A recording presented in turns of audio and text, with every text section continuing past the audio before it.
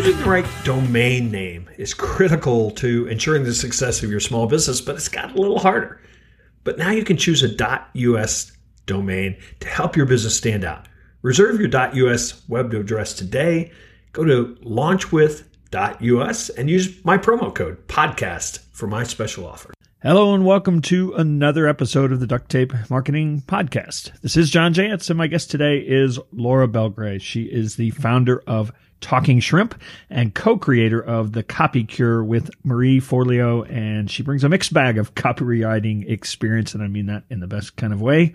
Today, she's working with entrepreneurs to create copy that isn't boring. So, Laura, welcome. Oh, thank you. I like being described as a mixed bag. Well, there's in doing the bios, a lot of people have the 100-word thing that's very crisp, but you're just all over the place. You've done a lot of things, and that's awesome. but that was my best way to describe it.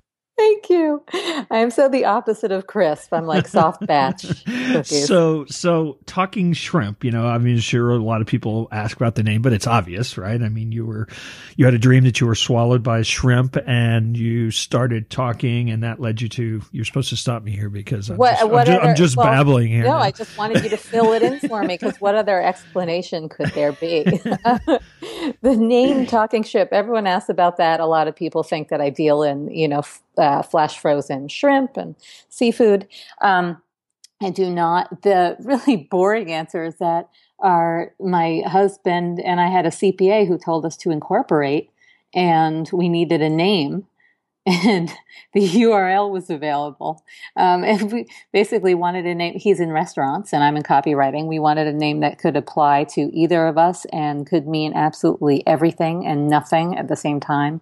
And I think it does. Yeah, and all the other crustaceans were taken, right? That's right. Yeah. Can you believe Talking Shrimp was free? No, I cannot believe it. So you have done a lot of work, as your bio suggests, in television. So are you still doing TV? I am. I would say it is a smaller part of my business. It's the little arm. I've got two arms and they're uneven sizes. The bigger arm is entrepreneurs, small businesses, private clients, and then I do still do a bunch of TV stuff for different networks and sometimes for production companies, and I focus on promos, which are the little commercials that you see for the shows. Yeah, the thing that tries to get you to stay on for the commercials. Yes, exactly. Or sometimes it's a big poster that you see on the subway or at a bus shelter on the side of a bus, and the tagline that goes on that. So do you have to be like a whole different person dealing with entrepreneurs than you do with the TV world, or is there a lot of similarity? That's a good question. I'm always the same person. And you're just playing a different character, though. Yeah, I'm playing a different character. I would say that the job is very different because with entrepreneurs, we're writing really direct response copy. We're writing copy that makes people make a decision right away. And for TV, we're mostly writing copy that helps them make a decision over time. And they say, oh, I get what that network is about, or, oh, that looks like a funny show. I'll have to remember to look it up when I get home. Or, when they're watching TV, oh, I got to check out, I'll have to remember to set my DVR for that. But they don't necessarily make a decision right away. So I'm going to ask you a few questions about copywriting that are things that I actually hear all the time because they're just sort of generic problems, challenges when it comes to marketing. And I'm sure you hear this all the time too. So if you're going to write copy that gets somebody to make a decision now, and hopefully it's exciting and moving, and, but then I hear all the time, but what I do is really boring. How do you make that spicy? Yeah, well, can you give me an example of someone's job that's really boring when they say what I do is really boring? Well, again, I'm not saying it's true. I'm saying that's their perception. But, yeah. So let's say a plumber that is looking for local clients, and they know that they need to be online. They know that they need to be doing stuff. They're obviously not selling a course, or at least in this example, they're not selling some of the same things that you might do in a direct response environment, but they are trying to get somebody who has a problem to call them, or to think that, yeah, this is somebody I want to engage, on an ongoing basis. So there's my example. Can you work with that? Exactly. That's a great example. So they think, okay, what I do is really boring. I don't really have anything to talk about at dinner parties, but On the other hand, it is something immediate and relatable and that solves generally a dire, urgent problem. I mean, when somebody's toilet is stopped up, they need a plumber pretty badly. They need one now.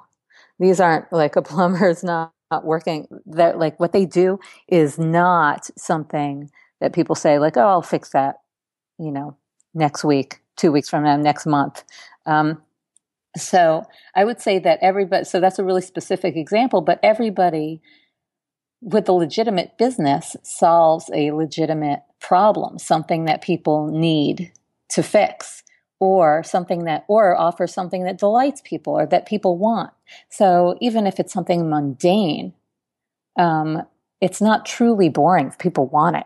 Well, and I think that anytime you're talking about the human condition, I mean, just relating stories. Can you imagine some of the stories plumbers must have? That probably would make for some pretty good narrative on a website. Yeah. Yes. Great narrative on a website. Great. Depending who you're sitting next to, dinner party conversation. Like I've got a strong stomach, so I would want to talk to that person. And great material for ongoing correspondence. Like they could be writing to their email list on and be, they could be offering information like what to do when there's no plumber around and your toilet is stopped up. And someone will click that open because they know it's a problem that's going to happen to them.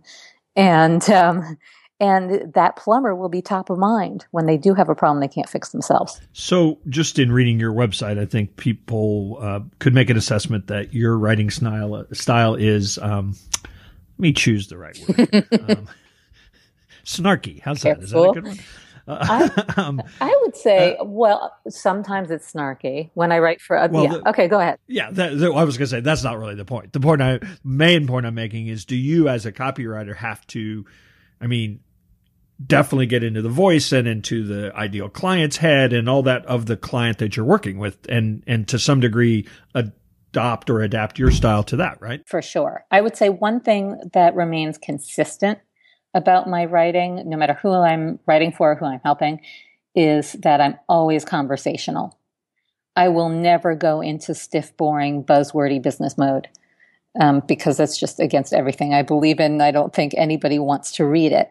But I help businesses sometimes who have a way more earnest tone and need to. They might be dealing with delicate issues. Maybe it's about, I haven't worked with someone like this, but maybe they do end of life care. It's not going to be like, "What's up, girlfriend? Got a friend who's dying?"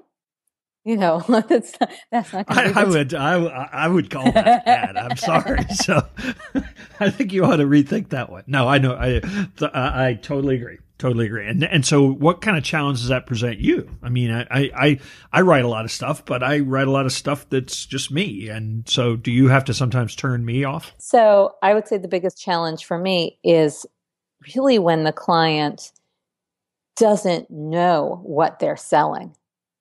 And cannot, no matter how deep we dig, they can't come up with the concrete details of what they do. So for instance, someone who's got a really vague woo-woo life coaching business. And I say, "So how exactly do you help people?" And they say, "Well, I help them to become their most vital, joyful selves." And I say, "Well, how do you do that?" "Well, we work through blocks and break through their self-limiting beliefs." And I'm like, "Okay, so what are the results that they get on the other side?" "Well, they have a feeling of inner peace and joy, and they step into their most vital selves." I've had this conversation. So if they say to me, "Well, they jump out of bed, they override that annoyance that they feel when they see the dishes in the sink, and instead of snapping at their husband, they hug him." Like if they give me concrete details, I can work with that.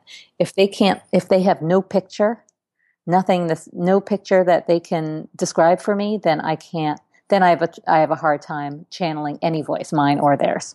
You know, I love sharing tips and resources with small business owners, and one of them is you've got to choose the right web address for your business, and it's gotten harder. All the good names are gone. But you can take a short, relevant .us web address and maybe come up with the best possible name for your business while it's still available. And you'd be in pretty good company with some big hitters like Zoom.us and Mastercard.us. I want you to reserve your .us web address today, so I've arranged a special offer for my listeners. Register your .us domain for just $1.49 for a year. Plus, you get free website builder and hosting services for 6 months. So to go get my special offer, go to launchwith.us and use my promo code podcast. That's launchwith.us, promo code podcast. What place does humor have in business writing? A lot of people use it brilliantly. A lot of people shy away from it because it's hard. Yeah. I mean, I think that if you have a sense of humor, then you should show it in your business. Because remember, part of the job of our copy is not just to get people to make a split-second decision. And it's not just to convert on the spot. Sometimes it's about building a relationship over time. It's about building the know, like, and trust factor. And we are drawn to people, especially if we have a sense of humor, we're drawn to people with a sense of humor. And so if a business has a sense of humor, you're more inclined to like it and trust it and say, oh, there's a human behind that. Right. Yeah. I love getting, like, you order something in the mail and you get a little insert in there that just goes on, sort of self-defacing, humor about, all the care that had gone into getting you this package. And I mean, they're clearly over the top, being funny. And all of a sudden that makes me like that company more. Yeah, exactly. I mean, I'm sure you've seen how successful the Squatty Potty ad was, right? That's gone a long way, I think, towards getting people to order a little stool that fits around their toilet.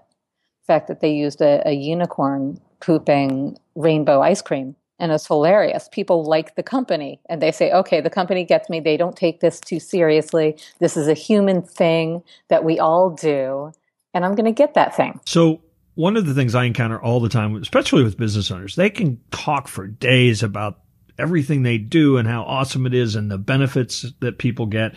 And then you put a blank sheet of paper in front of them and they freeze. Why do you suppose that is? I think because a lot of people grew up thinking, I'm not a good writer. I think there are two different things. One are people who think I'm not a good writer. I suck at writing. I always got D's on all my papers. I can't put words together, or I'm dyslexic. I'm not good at that.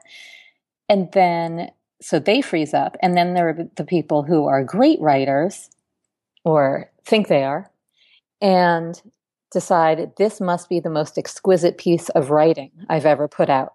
I'm putting on my beret and I am dipping my feather into a quill my quill into some ink, and I'm going to write a poem about what I do. And they freeze up. So let's talk about what kind of moves people. I mean, I think the best, certainly persuasive copy, gets people at an emotional level, which moves them. So I know when I've been doing this a long time, and I know when I started going out to business owners and saying, we need to hear more about you and your personal story about, why you do this and what you overcame. And, people at one point, people thought that, there's no place for that, and nobody wants to hear about me. They want to hear about the products and the services and all that. But now it seems like personal stories are really in now. Is that your take as far as one of the ways to move people? For sure. I think personal stories are great because we all love story. We want to find something relatable in the person who's selling to us. And it brings us closer to them. I think it gets us closer to the person who's talking or writing when we know something about them and we're drawn in by their story. On the other hand, I think some people go overboard. Some business owners go overboard thinking that they have to write their whole life story. And they might sell, phone chargers, but then on their about page, it's like, do you ever feel Do you ever feel frustrated, down on yourself, lonely because you can't find a phone charger? Well, I get you. I've been there, my friend. I was in a downward spiral. I was in the darkest place of my life.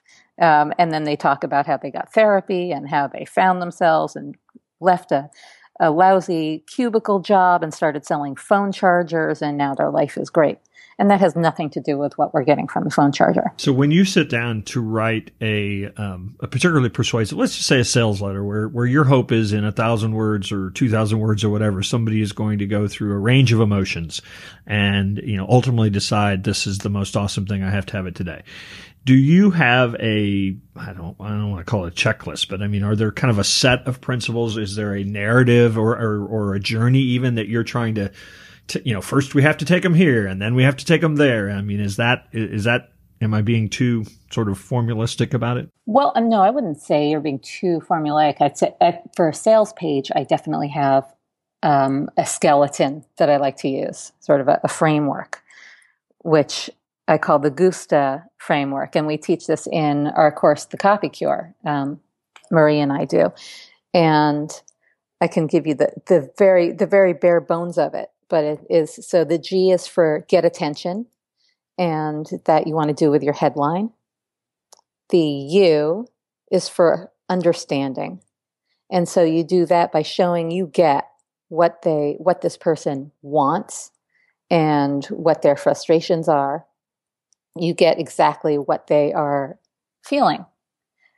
And then the S is for solution. This is where you turn it and say, well, what if it could be like this?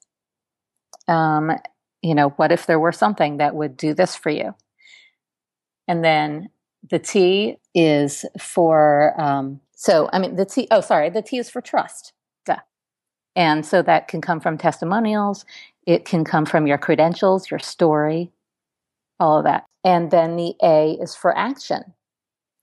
And that is your call to action, the buy now. So there is a flow to that. But I would say for any piece of copy that you put out there, whether it's short or long, whether it's on, a Facebook post or a blog post or an email or your homepage, it all has to have what we call CPR: clarity, personality, and resonance. So it has to be super clear about what you're offering, like what this is and who it's for. It has to sound like a human and hopefully reflects your personality or the personality of your company, has some sort of a vibe to it. You would know, oh, this is so clearly their brand. And it has to resonate. It has to make the person say yes or yay or yikes, I better fix that. It's got to hit home and meet the person reading it where they are. So you want it to speak to what they want, not to what you want them to want. I think there's a fine line. A lot of times you'll see great examples of this where, and I hate to point anybody out too much, but certainly the internet marketing crowd of, particularly of old, that used this formula very well, but also used it, with a number of sort of emotional hot buttons very cleverly.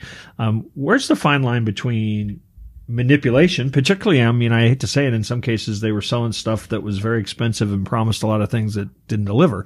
Where's the fine line between figuring out how to influence through emotion, for good or for bad? I think to me, it all depends on whether what you're offering is good or bad.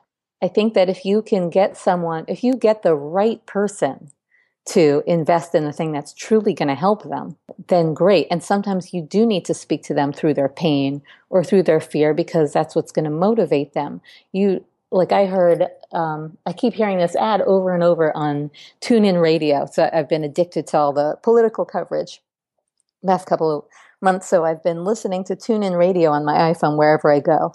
And the commercials are constant. They're driving me bananas. And one that I keep hearing is about safety. It's some ad for safety, some safety something. I don't know what. And the voiceover says like, hey, I'm John, and I love safety. In fact, safety is my middle name. Just went to the DMV to change it today.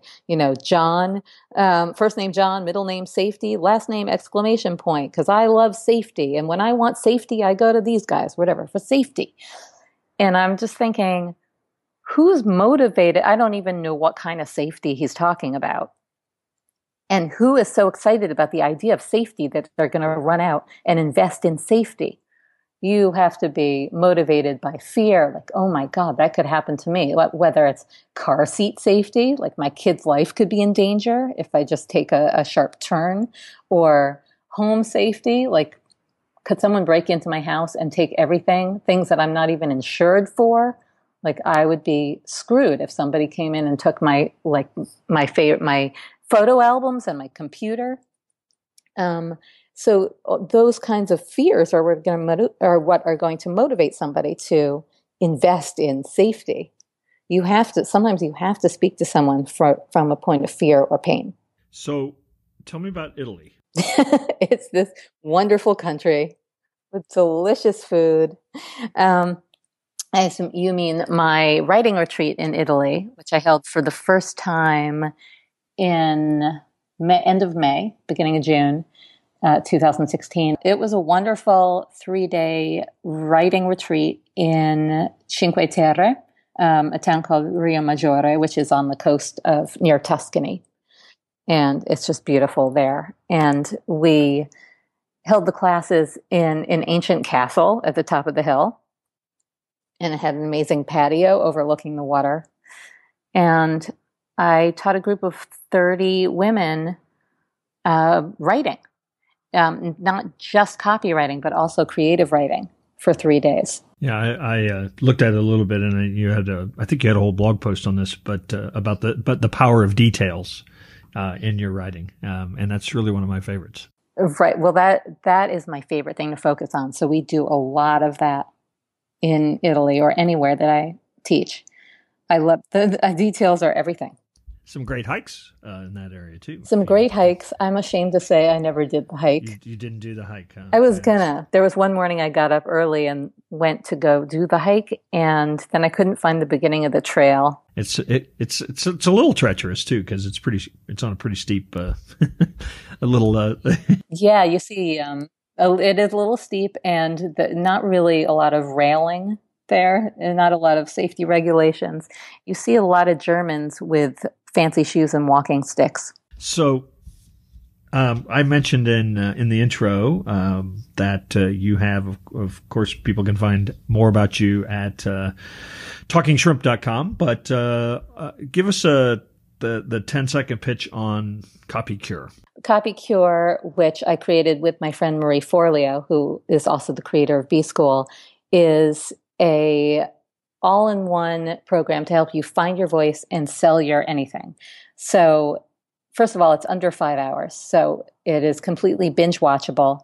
It's in video form, but you can also download it as PDF or however you'd like to learn. We consider it the Breaking Bad of copywriting courses, because you'll probably want to watch it all in one go and not come out of the house till you're done.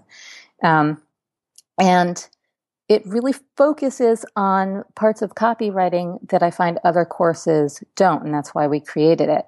There are tons of courses out there that give you templates.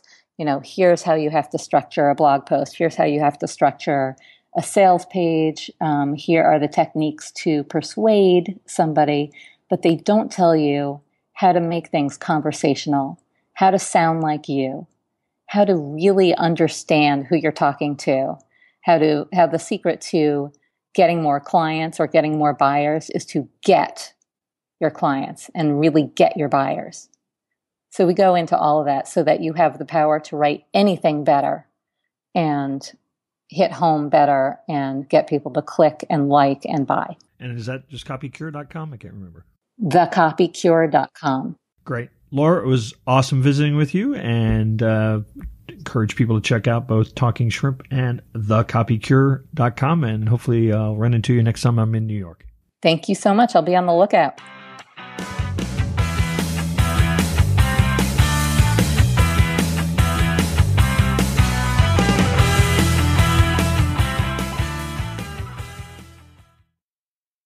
This episode is brought to you by the Yap Media Podcast Network.